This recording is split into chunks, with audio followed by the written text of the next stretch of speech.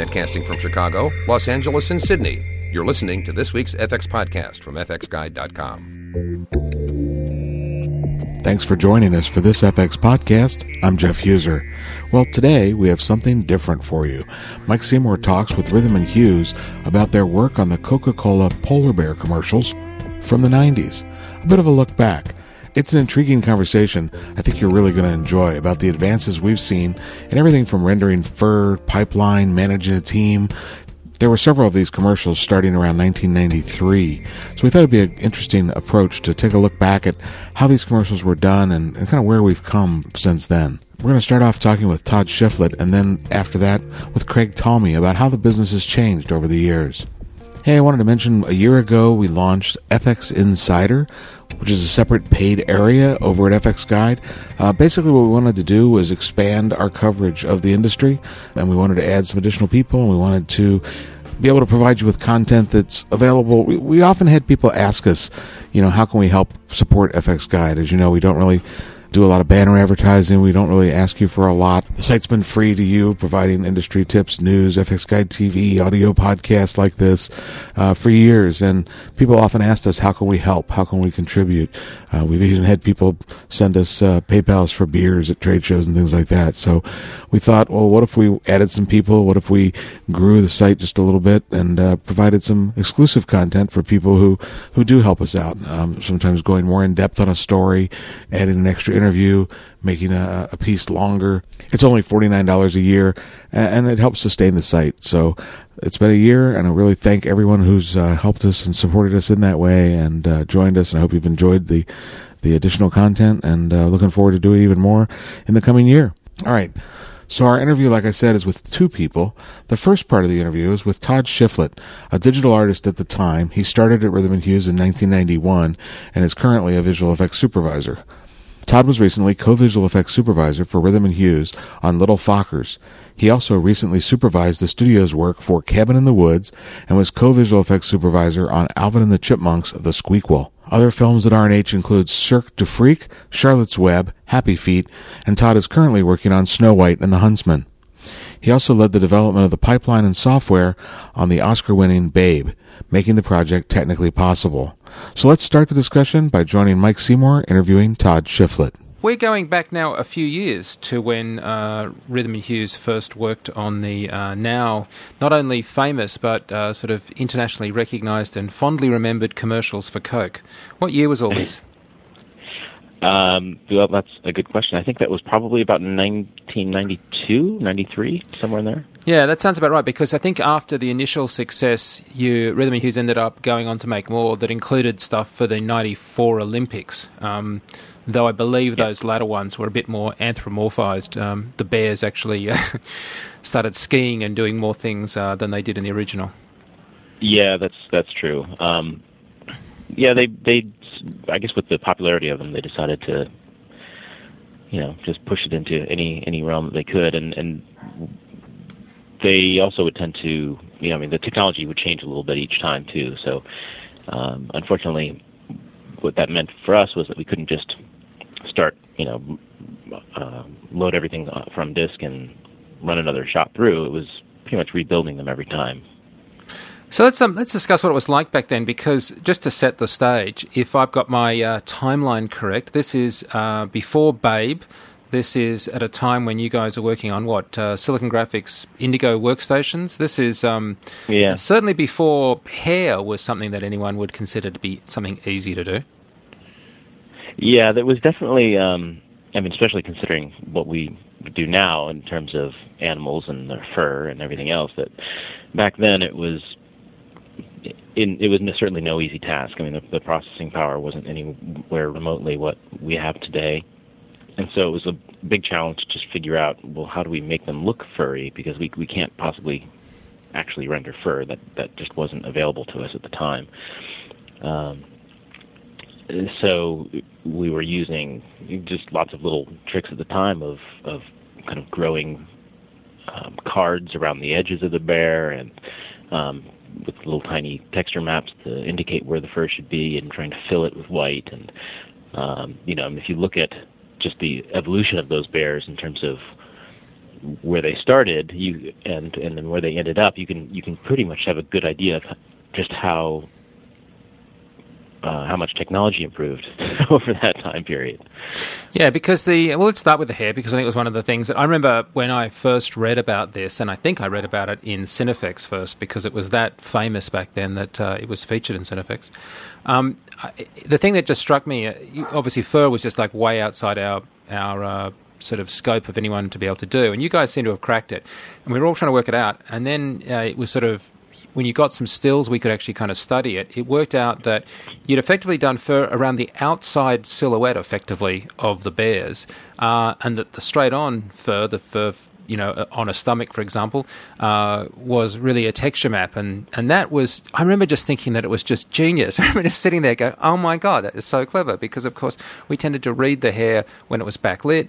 We wanted to see the fur around the edges. But in the days of standard definition, I mean, it was a really convincing solution, but it only required you to presumably render about, or rather produce about a fifth or less of the amount of fur that you'd otherwise have to do.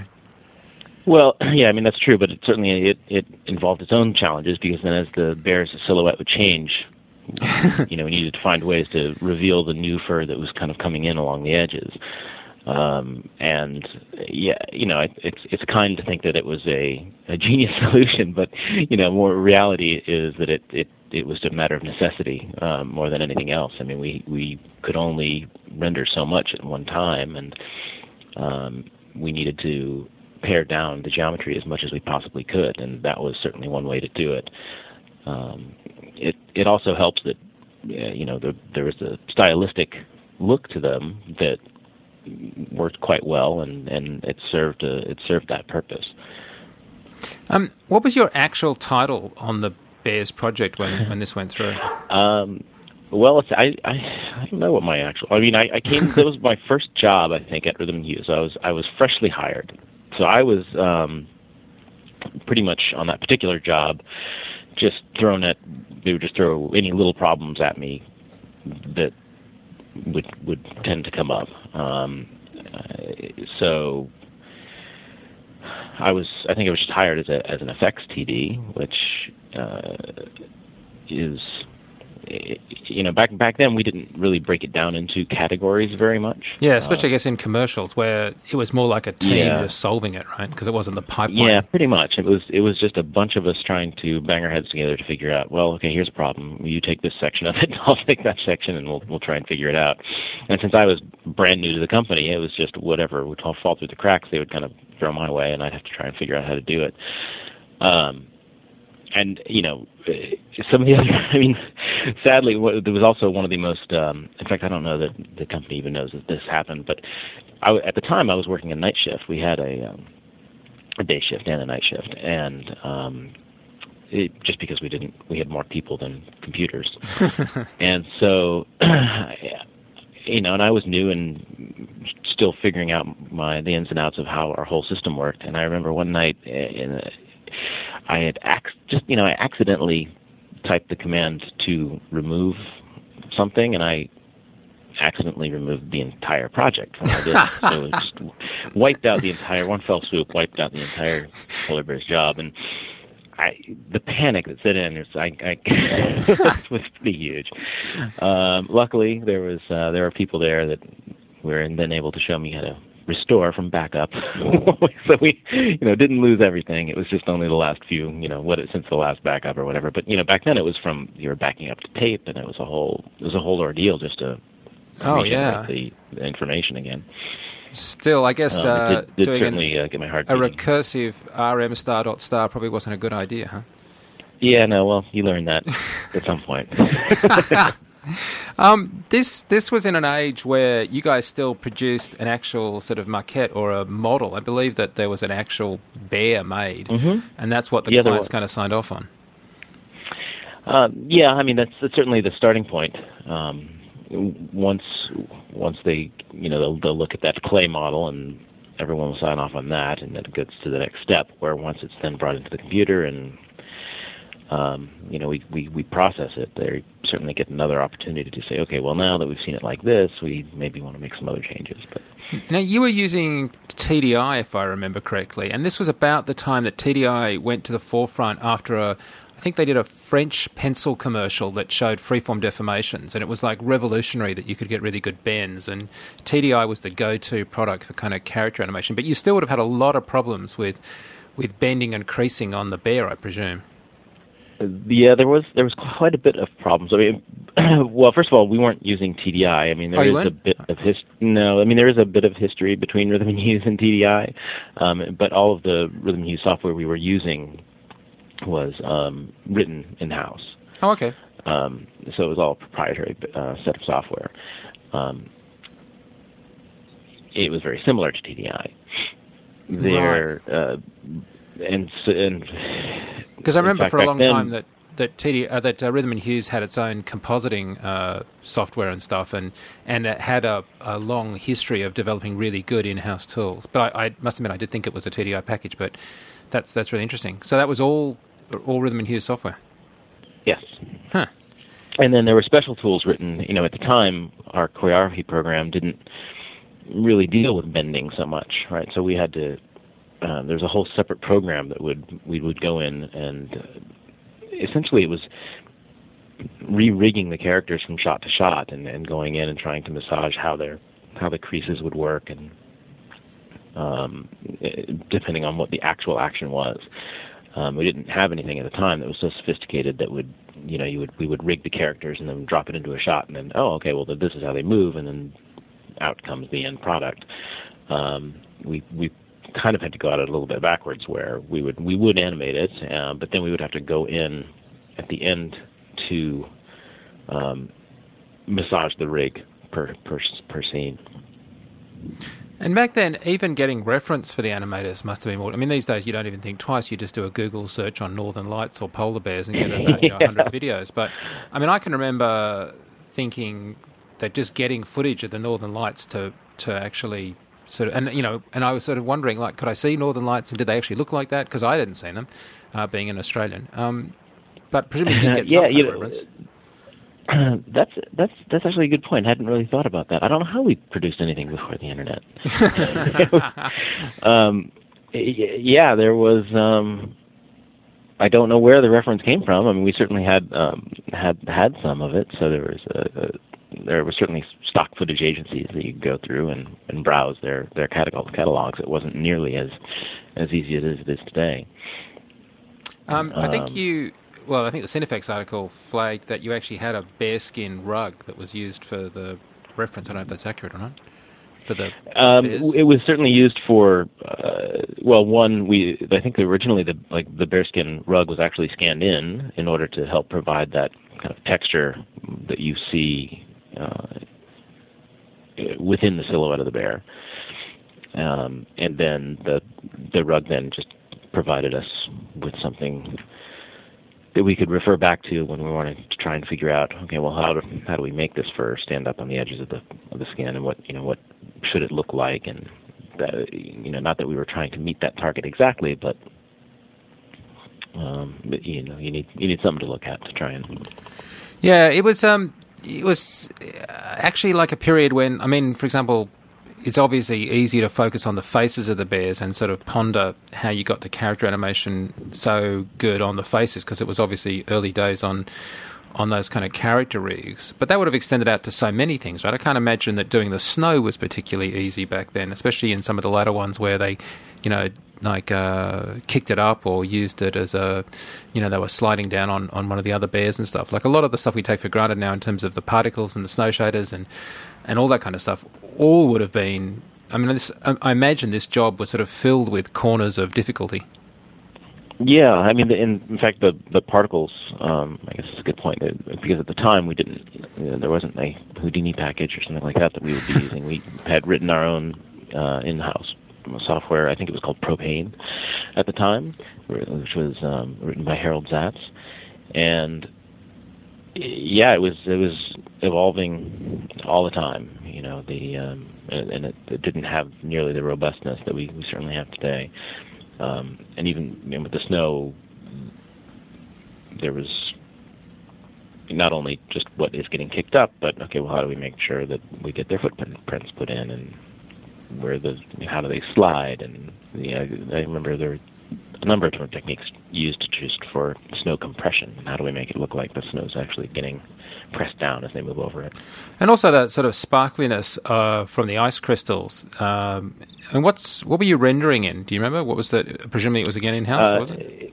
Well, the rendering package that we used then and actually still use today is called Wren, W-R-E-N, which is written here at Rhythm Hues. It's evolved quite a bit since that earlier days. But between the compositing package and the renderer, the sparkliness came from a series of tricks of just putting texture maps on and running noise through essentially another noise field. So we'd have like a static pattern that was textured onto the snow, and as the camera would change, we would get other textures to cross over that noise, and essentially pulling contrast out, we were able to make some of them sparkle. So in fact, animating texture maps and putting them on different geometry was also, I think, how you did the Northern Lights, wasn't it? The ribbons, as it were, of light in the sky. Yes, in fact, I think Jacques Samson was the TD behind that. But yeah, that is how they were doing that. And one of the more interesting ones, I guess, was that because we didn't have fluid simulation back then.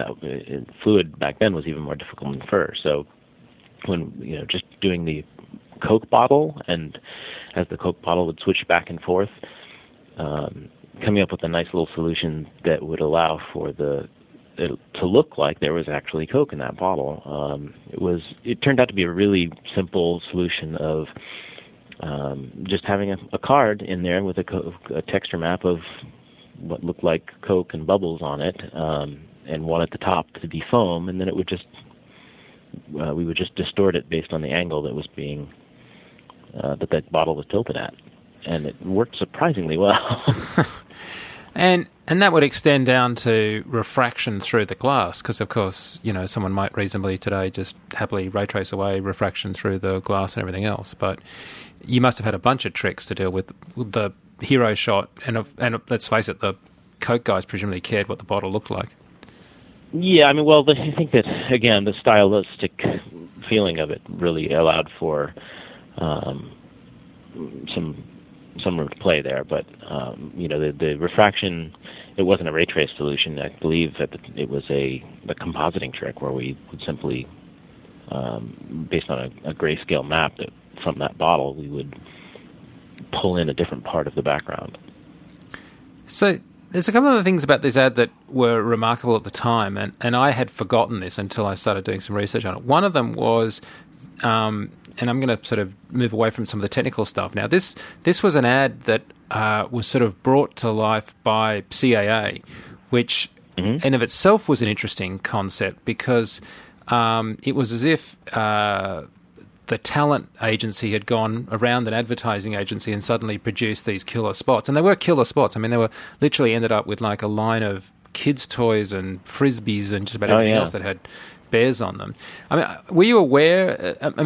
Did it feel like this was at any time a different sort of ad in terms of director-client agency stuff, or was it that sort of opaque to you as a person at Rhythm Hues?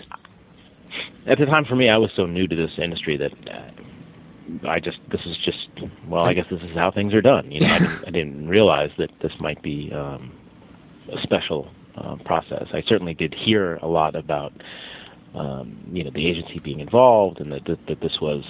I was told that it was unusual, but I didn't really have an experience of it for myself.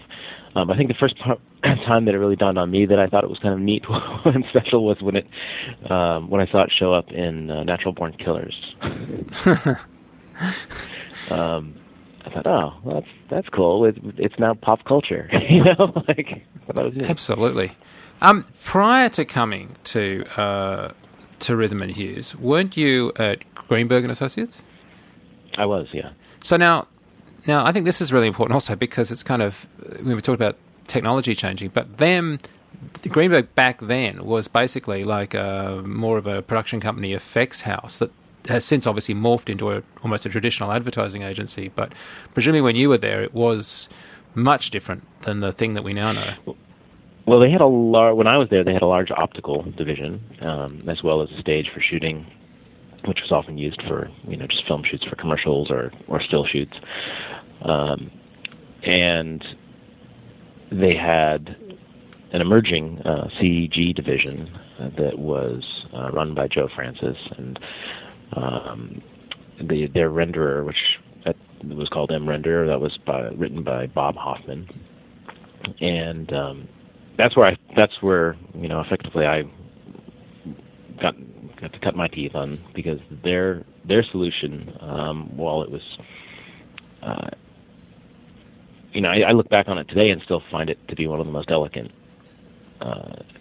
packages that I've used. There was no user interface. It was all entirely script based,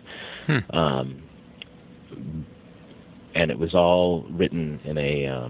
So you're essentially writing shaders for each renderer for everything you would do, and it was down to, for every shot you were essentially writing code that was done in postfix math. And I just remember thinking, well, at the time I didn't know any better, right? So it was just, this is what you learn.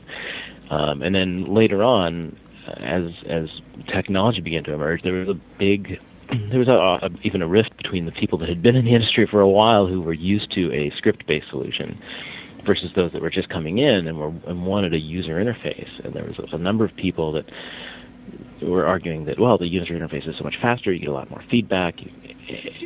But there was a downside where, because it was faster, you would tend to just hit a different button, or you would try something different, as opposed to taking the time to think about it. When everything was script-based, you pretty much had to imagine how it was going to look, and you didn't have that luxury of being able to just kind of turn a knob and see, that was the wrong one. So there was and I don't know what would actually be in the end the best solution. Certainly, the user interface has won out, but I do often long for the old days of the scripts. They transitioned to a kind of a digital studio because they obviously founded in '77, but they were doing feature film work. I mean, tons of stuff from, I don't know, Silence of the Lambs and Untouchables and stuff. But they also were doing a lot of commercials. Were you were you at commercials before you moved over to Rhythm, or in features before you moved to Rhythm? Because obviously these days you're a feature film VFX soup. Back at Greenberg they had a CG division that tended to do a lot more commercials. I don't remember any feature work done through the CG division while I was there. There could have been. I don't believe I worked on any. But it wouldn't have been divided up into something separate, I think, back then, because the CG division was so small. Yeah, and they did have a features area that did a lot of opticals, and they did a lot of titles and things like that for films. And that certainly was a different division. Yeah, because of course digital in that respect came to commercials much sooner than it came to features. Yeah. Which brings me to jump the clock forward now. Of course, Rhythm and Hues, maybe we could just talk briefly about where you're at now and some of the work that you're doing, because obviously nowadays you are primarily a VFX supervisor at feature film level. Can we just discuss a couple of the films that you worked on recently? Well, currently we're working on Snow White and the Huntsman, which is still filming in London, and back here in Los Angeles we're working on elements as they get scanned and are brought in. More recently, I think we have one that is coming out. It was shot quite a while ago, but it was an MGM project, and after MGM went through its unfortunate phases there at the end, it kind of got put on the shelf for a while. But it's a Drew Goddard film that was made along with Joss Whedon, which is called The Cabin in the Woods, which we're finally excited that it will be coming out soon. I think in April, or I don't know, sometime soon. Because that we worked on, it was probably about 2 years ago, and and since then I've seen a couple of projects that I've worked on come and go and actually come out into theaters. So it's going to be nice to actually finally see something come of that film. But let's see, we're also working on Life of Pi. We've done all of the Chipmunks movies. We worked on the first Happy Feet movie. it tends to stay pretty busy around here. Obviously, you guys have a vast history and experience, and one of the really kind of evergreen kind of the visual effects houses, because the company's been going for so long and has been so successful. But yet, from an outsider's point of view, there is a lot of like a perception that you're the go-to place for animals. Is that something that bugs you guys, or is it like something that you feel like you've earned well? Well, it's a double-edged sword, right? I mean, I think that we're always happy to get work, and there's a certain amount of pride that we take in people having accepted us as doing animals or really well. I think that where you'll see some of the frustration is down at the artist level. You'll have someone. Because ever since Babe won the Academy Award, which was a while ago, it is true that in addition to any other work you've done, you've also managed to have a very successful tradition of doing really good character animation work and animal work. Yeah. Well, I mean, right after Babe came out, I remember suddenly we got all kinds of, whether it was commercials or films, for more talking animals, and that became a good source of bread and butter. Which is, it's good to have, and it's nice to have a job, right? Yeah, sure. I think that, from the artist perspective, it definitely gets to the point where, okay, you've done this a number of times, now we want to try something different, and, these artists are great at all kinds of things, so you want to be able to show them that, you want to be able to throw more work at them than just one thing all the time. And, for that perception of, doing just one sort of thing is probably unfair for any of the studios. I mean, not just Rhythm Hues. I think that most studios out there, when you've got a talented group of artists that can produce something, they can probably produce something else just as well. Yeah, absolutely. It is though, obviously, to the company's credit that as other companies have come and gone, you guys have remained really, from an outsider's point of view, incredibly stable and vibrant, in the sense that, as we touched on earlier, you've been, a lot of in-house software development, a lot of work, and also the company has expanded a lot. You still, though, do commercials, right? There's still a commercials unit at Rhythm Hues, as I understand. Yeah, there is, and they still tend to produce a lot of commercials. We're very proud of the work we've done here, and the industry is very tough. In general, I think that for any of the studios, it's not really a profit-making industry. So, I think anyone who's able to stay in business is doing something right. Although I think that of all those people, everyone's still scratching their heads a little bit because it's definitely not easy. I mean, there's it's a lot of competition, and I think unfortunately it feels like, from a client's perspective, it feels like a lot of this work costs a lot of money, and it seems like, well, how could you not be making money hand over fist with that sort of a cost? And as it turns out, to produce some of this stuff, it's expensive work. It doesn't. There's not a big profit margin in it. I mean, I've been here for quite a long time now, and I think the major reason I've stayed here is I don't. The owners of this company, I have a tremendous amount of respect for, and I am amazed at how well they've been able to keep this company going, and how much they care about the people that work here. I think that there have been studios that have come and gone that, whether they've come at it for a different reason or what, but the feeling of actually working at the studio isn't quite as nice. I mean, even though we're a big company now, I still have quite a bit of a sort of a mom and pop feeling about the studio because of just the level of care that I think the owners have for all of the employees. When you were doing Coke Bears, it was a really small team, as we discussed, almost to the point you didn't have job titles as sort of specific to that project. Obviously, these days, one of the things that Rhythm Hues is really well known for, or is successfully given acknowledgement for, is running over multiple locations to India, Kuala Lumpur, Vancouver. Is it now the case that, we talked about the technology changing in terms of how renderers change or hair changes or fluid sims, but is it also that one of the big technologies that's changed between back then and today is the technology of managing a team? Because it seems to me that that's one of the big things that you've managed to crack, everything from IT being able to update versions around the world to just managing, because it's not like, you just send over to India the stuff you guys don't want to do. They have a really active role in what happens. Is there a sense that for you personally that's an area that sort of really evolved?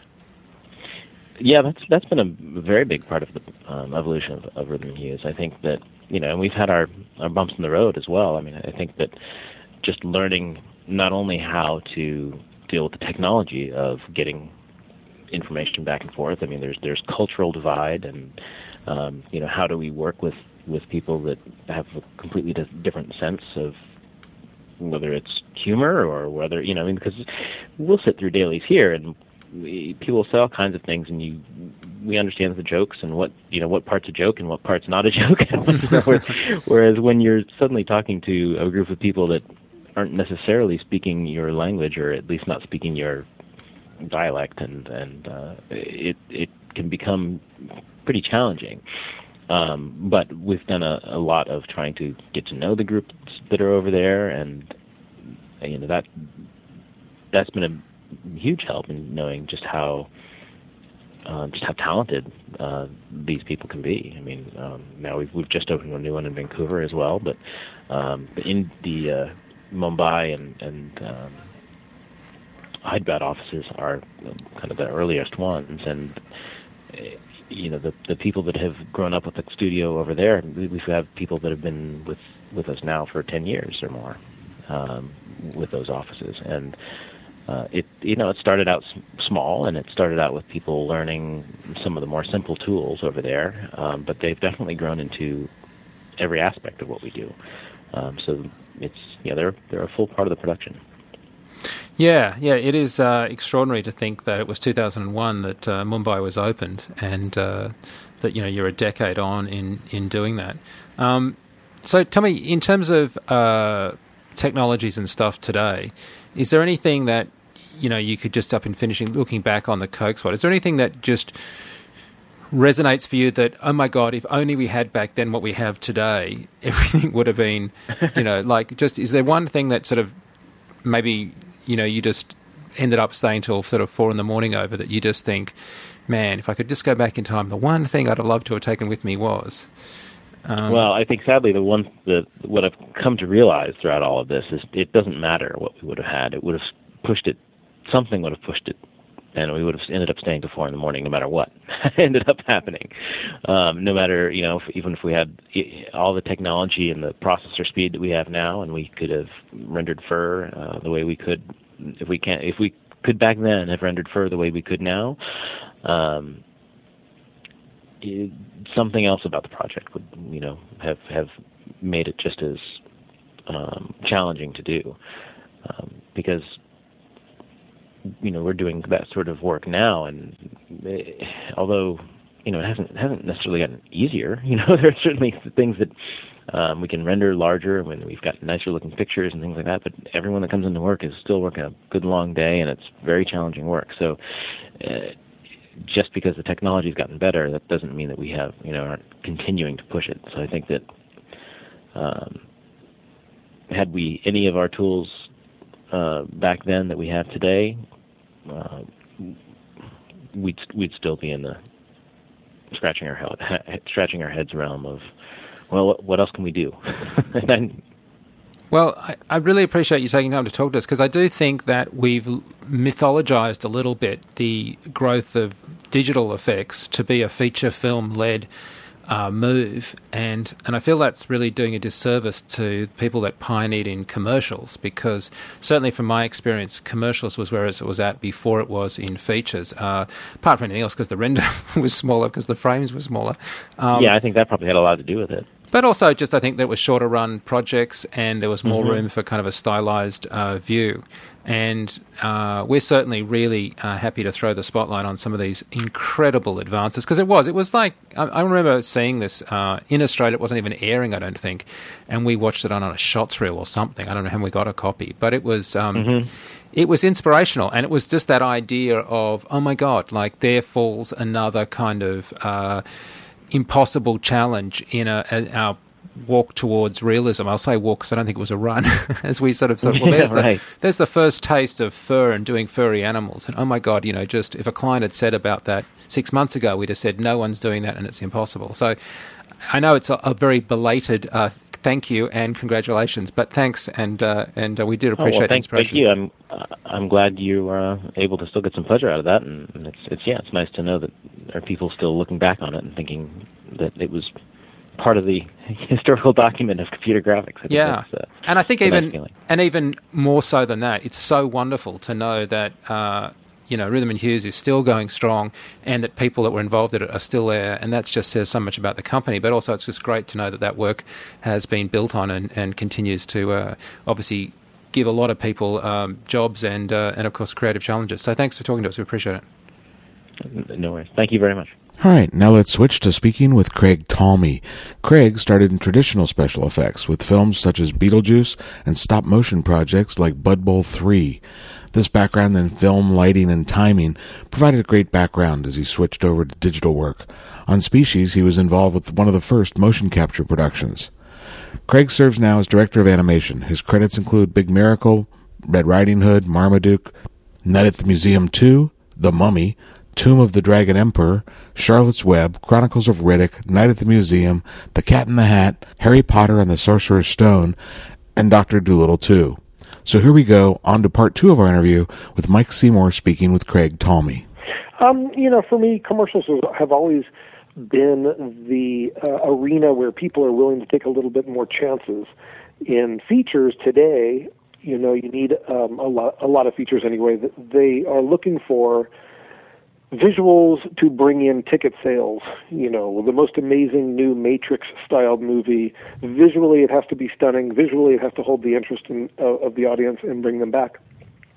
But in the olden days of commercials, movies were, for the most part, pretty straightforward. It was more about storytelling, less about visuals, because no one could really afford to have a huge feature film be filled with, special visual effects.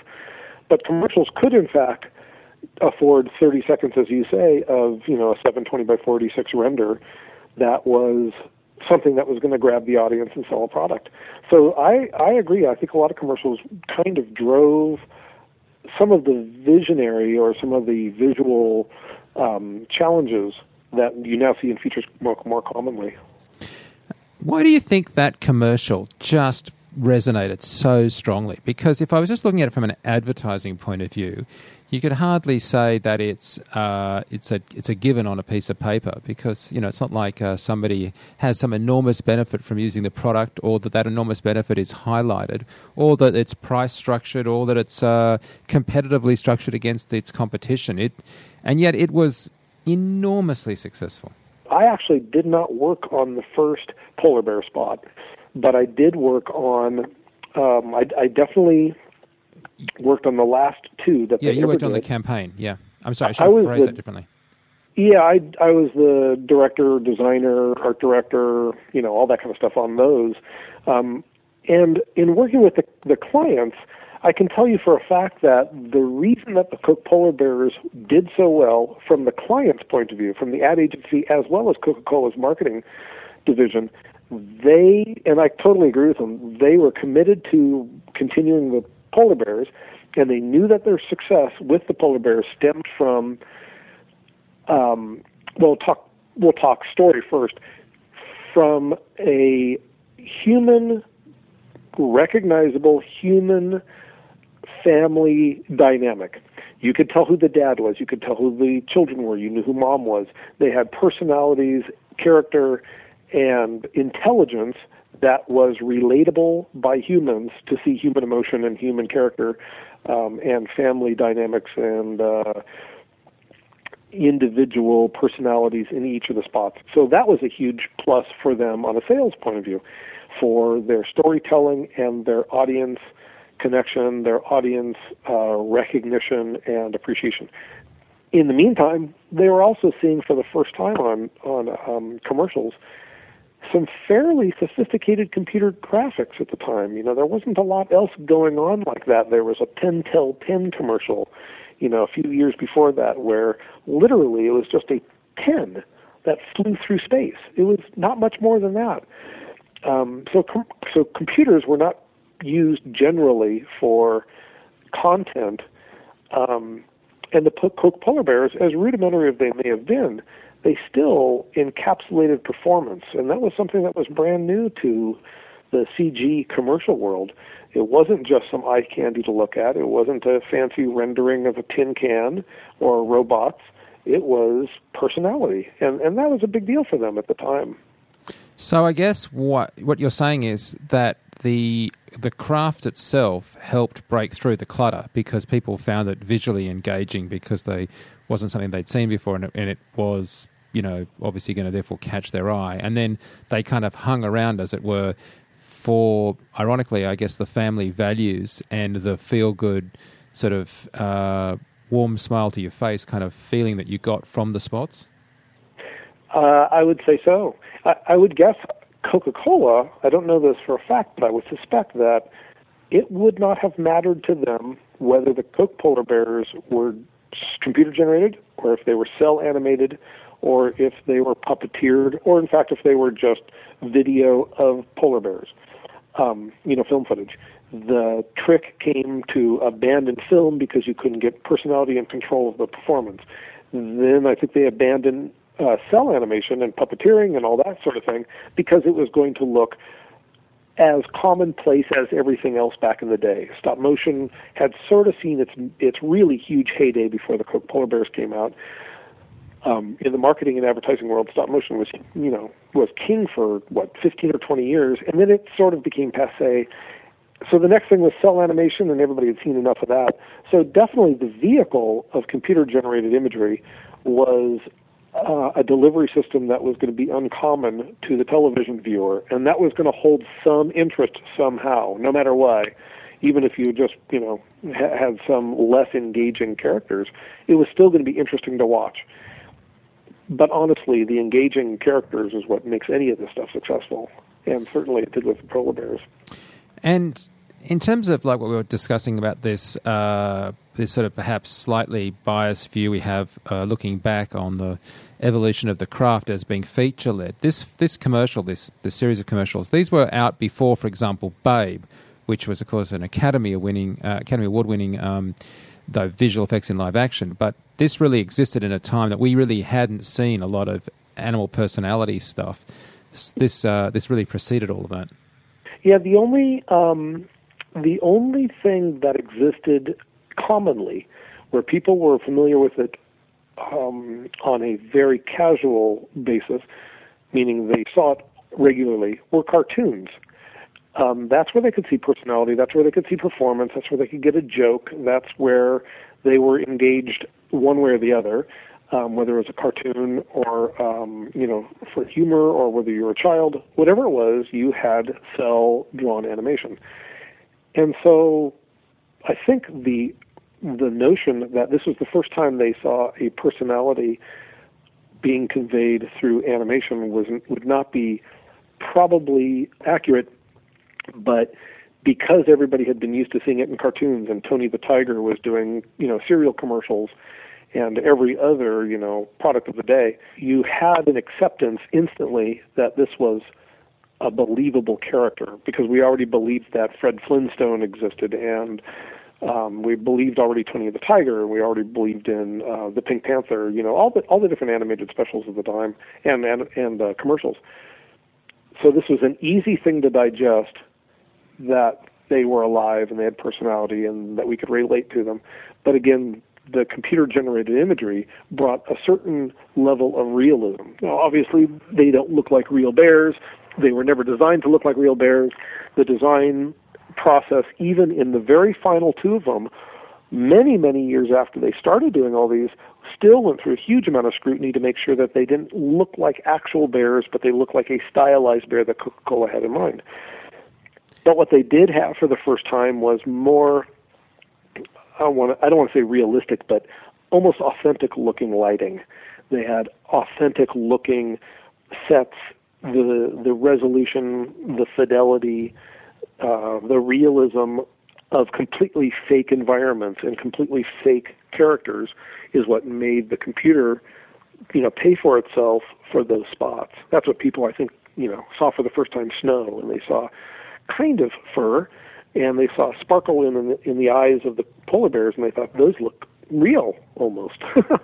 So, I think that's kind of what drove them to their success, to be years and years and years of ongoing campaign. And then Coke did a very smart thing. They pulled back on the campaign. The original intention was to crank those things out like crazy, but it turned out that Rhythm Hues could not push them through as fast as Coke had originally expected them to. And I don't think that really drove the concept or the idea of it, but Coke made a good, smart decision, whether it was financially driven or not, to hold back the Coke Polar Bears to special events.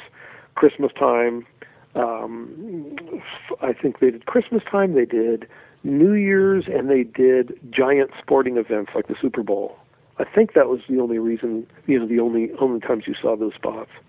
So you came to the campaign. What were the ones that you kind of worked on that you remember as being good for you? Well, when I came, when I think they were working on one of them called, I'm not really sure, it's where the little baby bear swims in the water, underwater.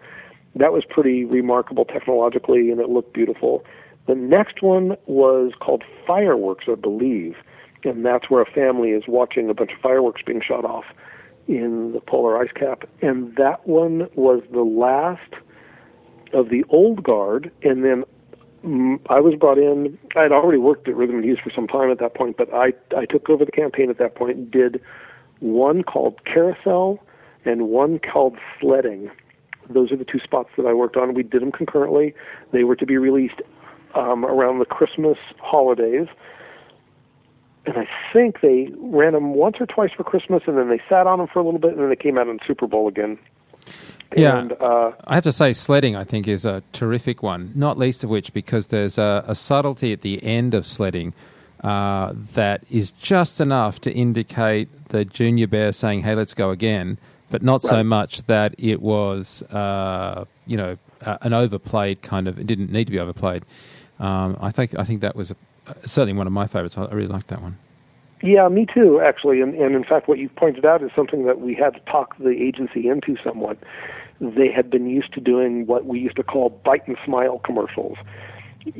Show the hamburger, bite the hamburger, and smile. Make it really obvious that this is a good thing to eat. And the Coke Polar Bears and the Geico Gecko were the first spots that I was directing anyway, where we could talk the agency into letting us back off a little bit from the really obvious, iconic imagery of a happy bear or a sad bear or whatever it might be. And we tried to do much more subtle stuff. If you were to look at Sledding, I think you're right. There's some subtlety in the performances there, and we're trying to intimate, exactly as you described, the kid wanting to do it again and again and again. The carousel, which is the one where it's the spot where the Coke bottle is on a little ice float, and Dad is scooping, kind of like a kid in a pool, is scooping the water, trying to get the like little icebergs. Water yeah, and then he grabs the Coke and drinks it. There's so many technological. I want to say not rough, but early technology in there. There are things you look at now and you think you would never do it again, but the the fact that the performances, once again, were a little on the softer side, not quite such a hard sell, a little bit more of emotion and intelligence and their thought process trying to be broadcast through our animation and lighting, and a little bit less of very clear, iconic facial expressions to drive our story. So, yeah, they were really fun. I loved doing them. They were loads and loads of fun. Tell me, when you came to do Carousel, did you actually get to do a fluid sim, or was that just a sort of displacement mapping? I mean, how did you actually get the water done? Where was the technology at? There's a bunch. There's no fluid sim whatsoever. It was, the best of my recollection anyway, it was simply a noise map doing displacement on top of the water surface, which was just a single plane with a water texture to it. We then put some layers of water textures below it, just again, multiple planes of color, ran a bunch of different transparencies, and had them animate so that the water wasn't one consistent color all the time, but as the camera moved around, the color would shift in the water because we would change different opacity levels on the different layers of water that were, below each other, as well as cell animation. There are some cell-drawn splashes when Dad splashes the water, his hand hits the water and pulls the water towards him. Those little splashes and ripples are all hand-drawn. And when he lifts his hand up out of the water and there's a couple of drips, hand-drawn. Wow. It was the quickest way we could get out of it. I think the technology would have existed to do something more than that, but it wasn't going to yield any performance or any imagery that was going to be much better than that. And, as I recall, we were sort of running out of time, and we tried a few things, and it wasn't working well enough, and the cell-animated portions of that were going to be quite easy to do, simple to do, and they worked great. I mean, obviously, today you're a senior animation supervisor. Maybe you could talk about some of the work that you've done more recently, but I would like to compare team sizes after that. So team sizes? Well, because I was going to ask you what your actual title was on the original ones, but back in the day it was probably less segmented and less sort of compartmentalized. Yeah. I came to Rhythm Hues about 15 or 16 years ago, something like that.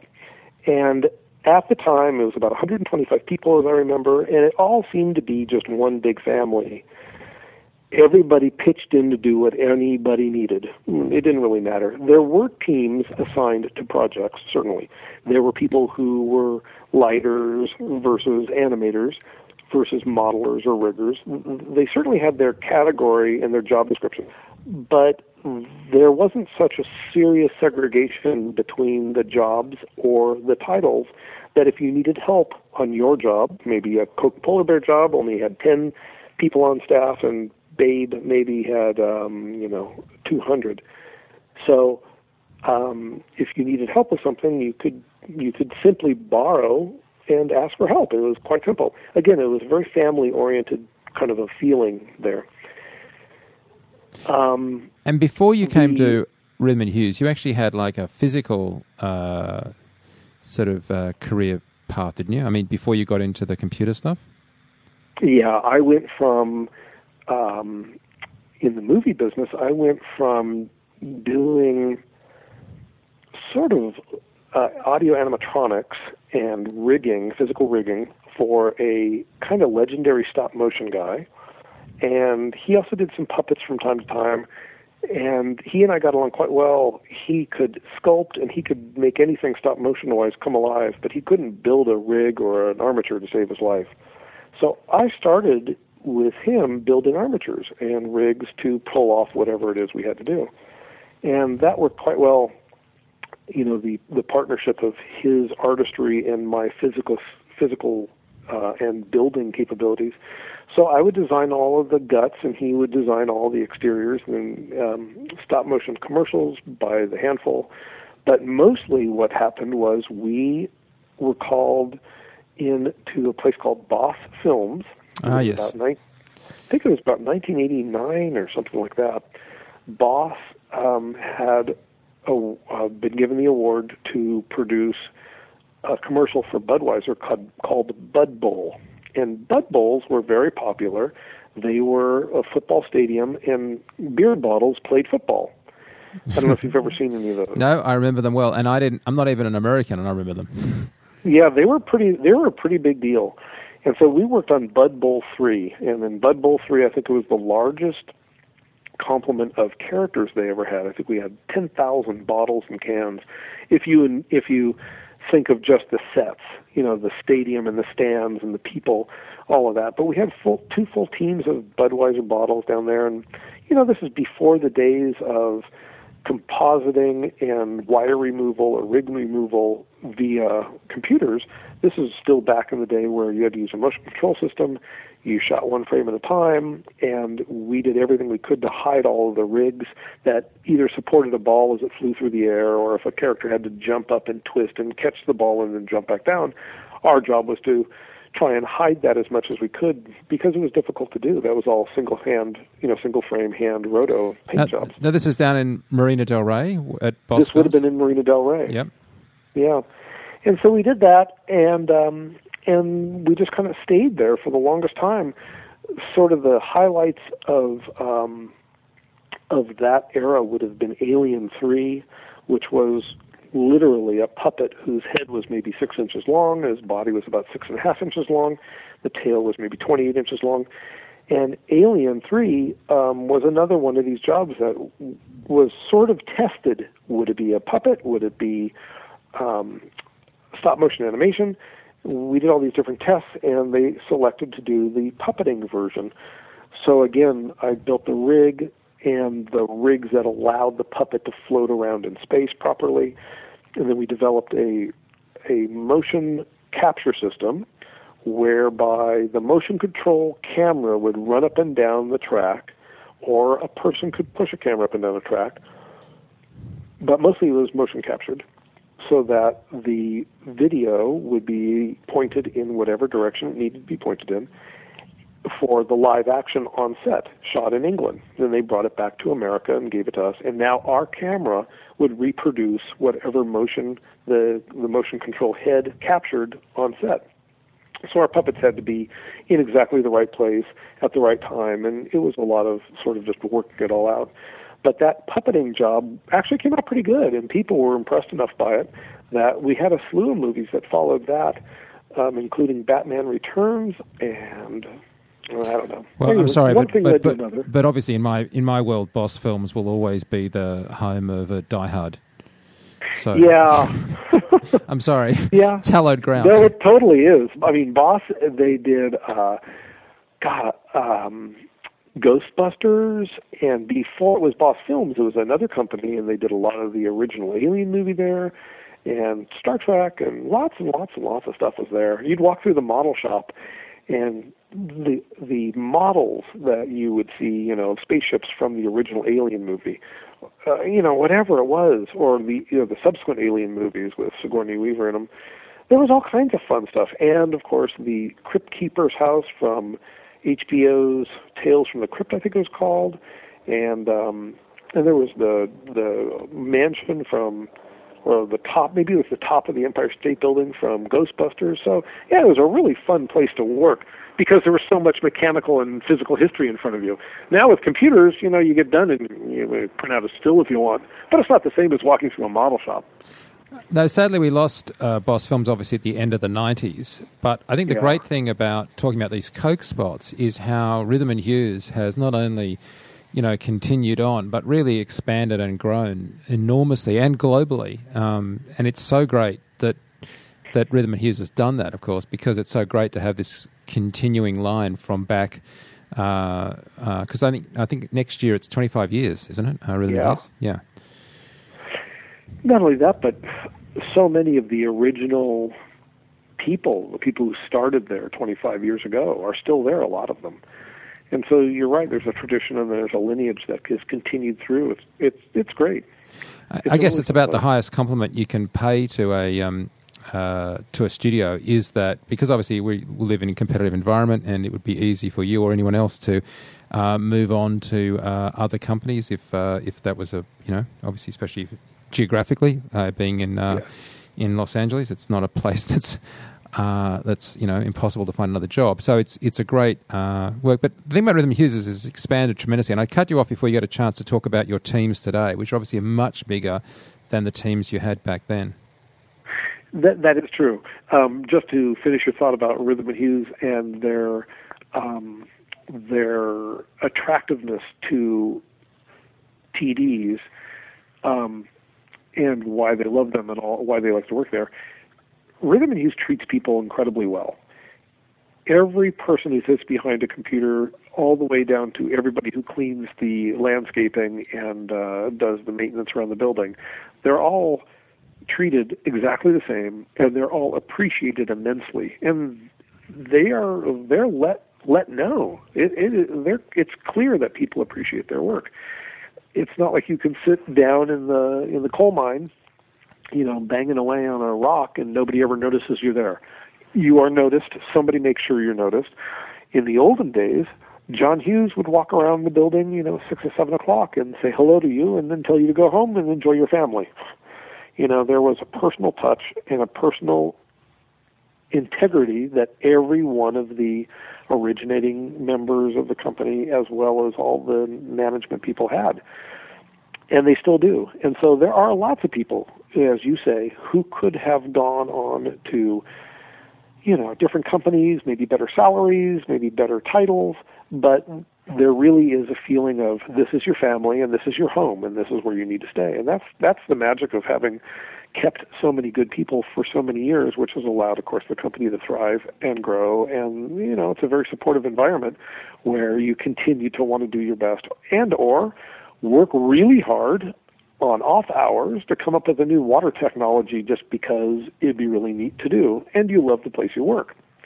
So that's part of Rhythm Hues' kind of, DNA, much more so than some of the other companies who are maybe producing movies and effects that are more engaging for the people to work on. For example, I can tell you that a lot of animators and some lighters left Rhythm Hues as soon as Star Wars showed up again, the 3 subsequent CG Star Wars.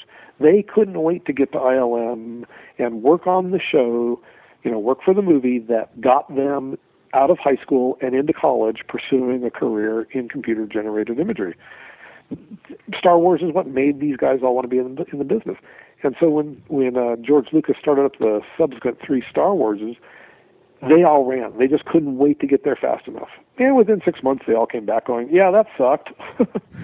And I don't think really the job was bad, and I'm sure the work environment was okay. It just wasn't their family. It wasn't who they wanted to spend their time with.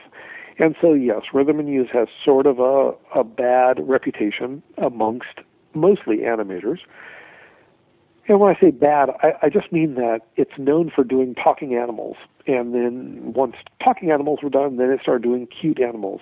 The Alvin and the Chipmunks and the Night in the Museums and Babe and Narnia. Sooner or later, there's a lot of animals. And there are people who want to leave, mostly animators, who want to go kill things and they want to blow things up. And they end up in the games world or they end up in digital domain to do Transformers or whatever it is. I think that the campaign, the Coke campaign, has deservedly been given a terrific place in history, and it's so wonderful, as I said a couple of times now, how much that has continued into Rhythm Hues as we know it today, the much larger international company that it is today. So thank you. Yeah, it really has folded all the way through. You're right.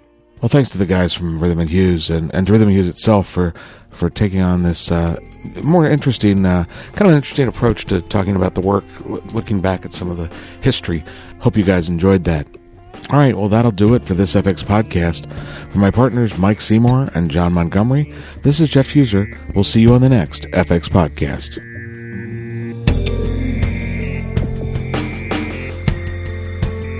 Please let us know if you have any suggestions for stories or future podcasts. You can reach us by clicking the Contact Us link at the top of the homepage. This podcast is copyright FX Guide, LLC. Broadcast or redistribution is prohibited without the expressed written consent of FX Guide.